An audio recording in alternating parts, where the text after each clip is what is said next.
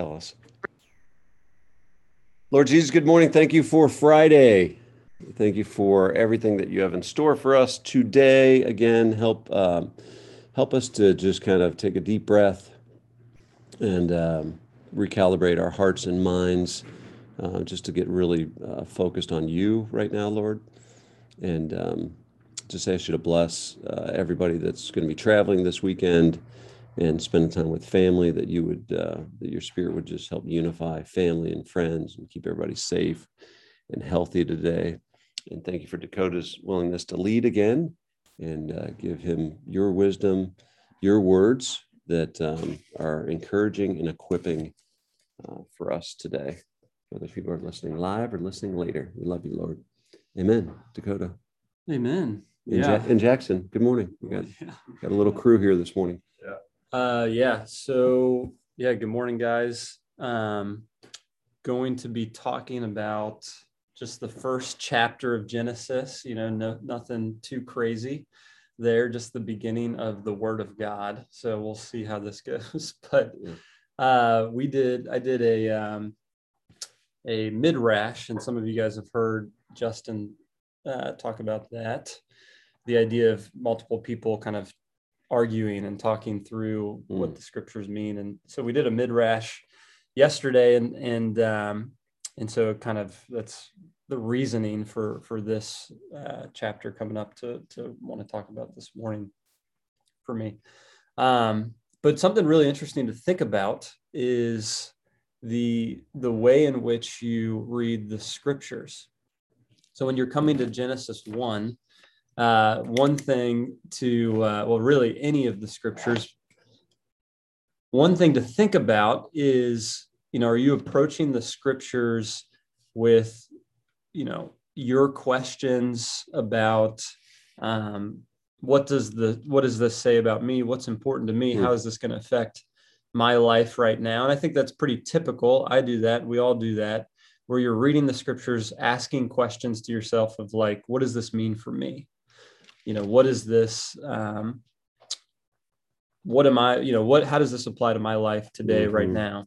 And that's one way of looking, coming to the scriptures with your own kind of set of questions. But another way of thinking about it, and I think a really important way of thinking about coming to the scriptures, is what is God trying to communicate to us? What's his point of view, and what's important to him? And so what's really interesting is when we look at, I'm just going to go through some observations from Genesis 1 that you guys have read and seen, and maybe have come with what you think about it, but what is God trying to say about himself? And so here goes some observations as we work through this. But so first two verses are some cool things happening, right? Genesis 1 and 2. In the beginning, God created the heavens and the earth. Now the earth was formless and empty. Darkness was over the surface of the deep, and the Spirit of God was hovering over the waters. And the word, the title of the book, Genesis, is a Greek word meaning beginnings, but it's also kind of interesting to think, or to some of you may not have heard this before, but the way in which the books would have been titled, the Hebrew scriptures would have been titled just the first word of the scripture. So technically the name of the book would be In the Beginning, which is not a catchy title necessarily, but that's just, that's kind of an interesting fact. But one thing, or a couple other things that we notice, is that the earth was originally without form. And then the other thing that we notice is that, the Spirit was hovering over the waters. And so there's some conclusions I'm going to draw from just the first two chapters. And one conclusion that we can see is that God has no beginning or end, unlike us. And so it says, in the beginning, God, God, we have think about it like this: God doesn't have a birthday, we have a day that we recognize as when we began. But for God, he was before time. You know, already, yeah, it's like already God is so different from us. So if you try to grasp God intellectually, it's like, how do you make sense of somebody who has no beginning and no end? He's beyond us in that way. The second thing we can conclude from this is God's creative nature. He creates, and really cool that he creates something out of nothing. You know, the earth was formless and empty, and he creates something out of nothing. Have you ever tried to create something out of nothing? Impossible, right? Like we need resources, and we form those resources into things that we use or enjoy or whatever. But none of you can say that you've made something out of nothing, but God can. And that's why I've heard preachers say all the time that, you know, about us, that we have to become nothing before God can make something out of our lives. You know, the idea of coming to him completely surrendered and becoming nothing so that he can create us into something is kind of interesting, right, to think about. And the next thing I love about God is he's orderly. You know, he made order out of the chaos, or out of the nothingness. He's orderly. And I'm thankful for that, because when I heat up a pot of water, I want to know it's going to boil when it reaches 212 degrees Fahrenheit, right? He made things a certain way to where there's order. It makes sense. You know, I don't want to when I wear a jacket, I want to get warmer. You know, it's not chance. It's not like happenstance. Like there's order. There's order to the way in which our world operates, which is kind of cool. And then lastly, that last conclusion I'm going to draw from these first two verses, right, is he's multiple already. There's God, and then there's his spirit already in the first two verses. And so he's relational. There's multiple, we're meant to have kind of a relational experience, and God himself is that way. It's in him, in his nature, to be relational. So those are some cool kind of conclusions already from the first two verses of this first chapter. All right, so I'm not going to read all of these for the sake of time, but the next observations I want to make from the first chapter come from verses 3 to 25. And I'll read just one of the verses to give you one or two, just to give you an idea, right, of the flow, but you're familiar with these. And God said, "Let there be light," and there was light. God saw that the light was good, and he separated the light from the darkness. God called the light day, and the darkness he called night. And there was evening and there was morning the first day. And it goes on like that. As God creates things, he says, let there be this or this. It comes into existence and he calls it good. And it goes on like this for the next 20-something verses. Some observations, right? He creates with his words. God makes things with his speech. Incredible, right? And then the next thing, God saw that it was good. So these things that he creates, he then calls good. And then lastly, actually, I'm getting ahead of myself. Those are the two ones that I want to draw from this, is that he creates, and he creates through his speech, and he calls it good. And some of the conclusions, right, that we can draw from that is God's word has power. God's word has power. And we see that, we can imagine it in this first chapter of him creating things. But then, have you ever noticed when a scripture gives you strength in some way? Like you read something and it actually affects you. It actually changes you. It's a display of God's, there's power to God's word. And, have you ever spoken to somebody the scriptures, or received and encouragement that comes from the Word of God. It has power to change.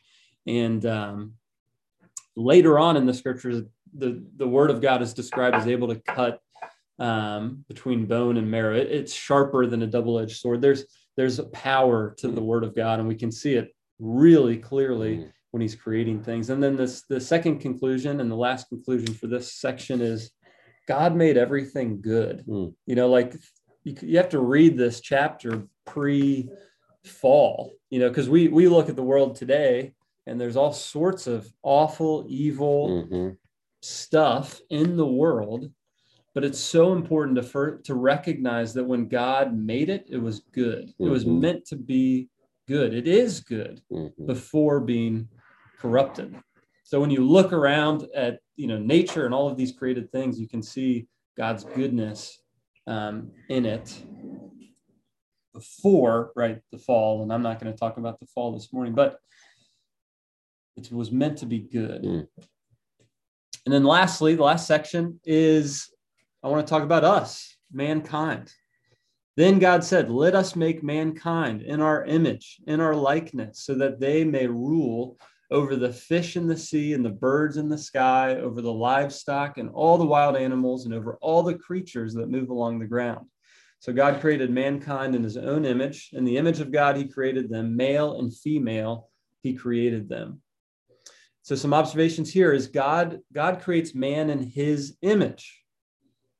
And then another observation is this is the only thing that God creates where he consults the Trinity, right, is when he creates mankind. In all of the other creation sections, he just speaks it into existence. But in this one, he consults. He says, let us make God or make mankind in our image. So there's a conference for creating mankind, not exactly, but there is consulting of one another, which is kind of cool. And he makes us to have authority. He made us to have responsibility. And so there's a couple really cool conclusions, right? The first one, I just said it, we're meant to be responsible. Like he gave us responsibility. And it's in our nature, in our creation, to take on responsibility that he's given us. And then the second point is that there's a sacredness. There's actually, mankind was made sacred or special, different from other types of his creation. That's why he put his image on us. And that's why when we think about murder as being such an awful sin, it's a destruction of something he made sacred or special. And so there's a bunch of observations, conclusions that help us get an idea of who God is and what he wants us to know about himself. He doesn't tell us everything, but he tells us a good bit of information about himself and about us in this first very full chapter. And so I think the final kind of conclusion in all of this is, this is the beginning of a big story, right? This is the beginning of a big story when we come to the scriptures. And there is a purpose, there is an intention of God. There's a reason for him creating us and creating this world. And as we continue to search out the scriptures and work through them, we start to uncover and discover what that is. That's good. That's good. It's interesting. What strikes me this morning is, and I don't know, Dakota, yourself or Jackson, when you guys were kids and you thought things like, my dad's better than your dad, or my dad's stronger than your dad, right? That ridiculous argument that you'd have, when you're in the third grade with one of your buddies and be like, my dad's this and my dad's that. And this morning, I can't help but think that like our dad is like beyond our comprehension. Like, our dad created something out of nothing, right? That's our dad, our father created something out of nothing that just totally blows my mind. And the other thing is that our dad can have this collaboration with himself, his Son, and the Holy Spirit. Like Yeah. my brain doesn't comprehend it. That's how powerful my Father is, right? And so not that I can understand it intellectually, but as I try to wrap my mind around this, it's like that the maker of the universe is who loves you, right? Like that trumps my dad was great. Yeah. Jackson's dad's great. Love Jeremy. He's great, but he's not as great as our Father, right? And wow, that's a powerful reminder this morning. That's good, Dakota. All right. Appreciate you. Love you and your leadership. So pray us into the rest of our Friday, if you would. Yeah, Father, thank you for this morning. And I ask for each of those listening now or later that you would speak to their hearts, their minds about who you are. Draw their affection to you, Father. Draw their hearts, again, their hearts, their minds to you this long weekend. Speak more clearly, more effectively than I'm able to. In Jesus' name. Amen. Well done, Dakota. Love you guys. Have a great weekend. Be safe.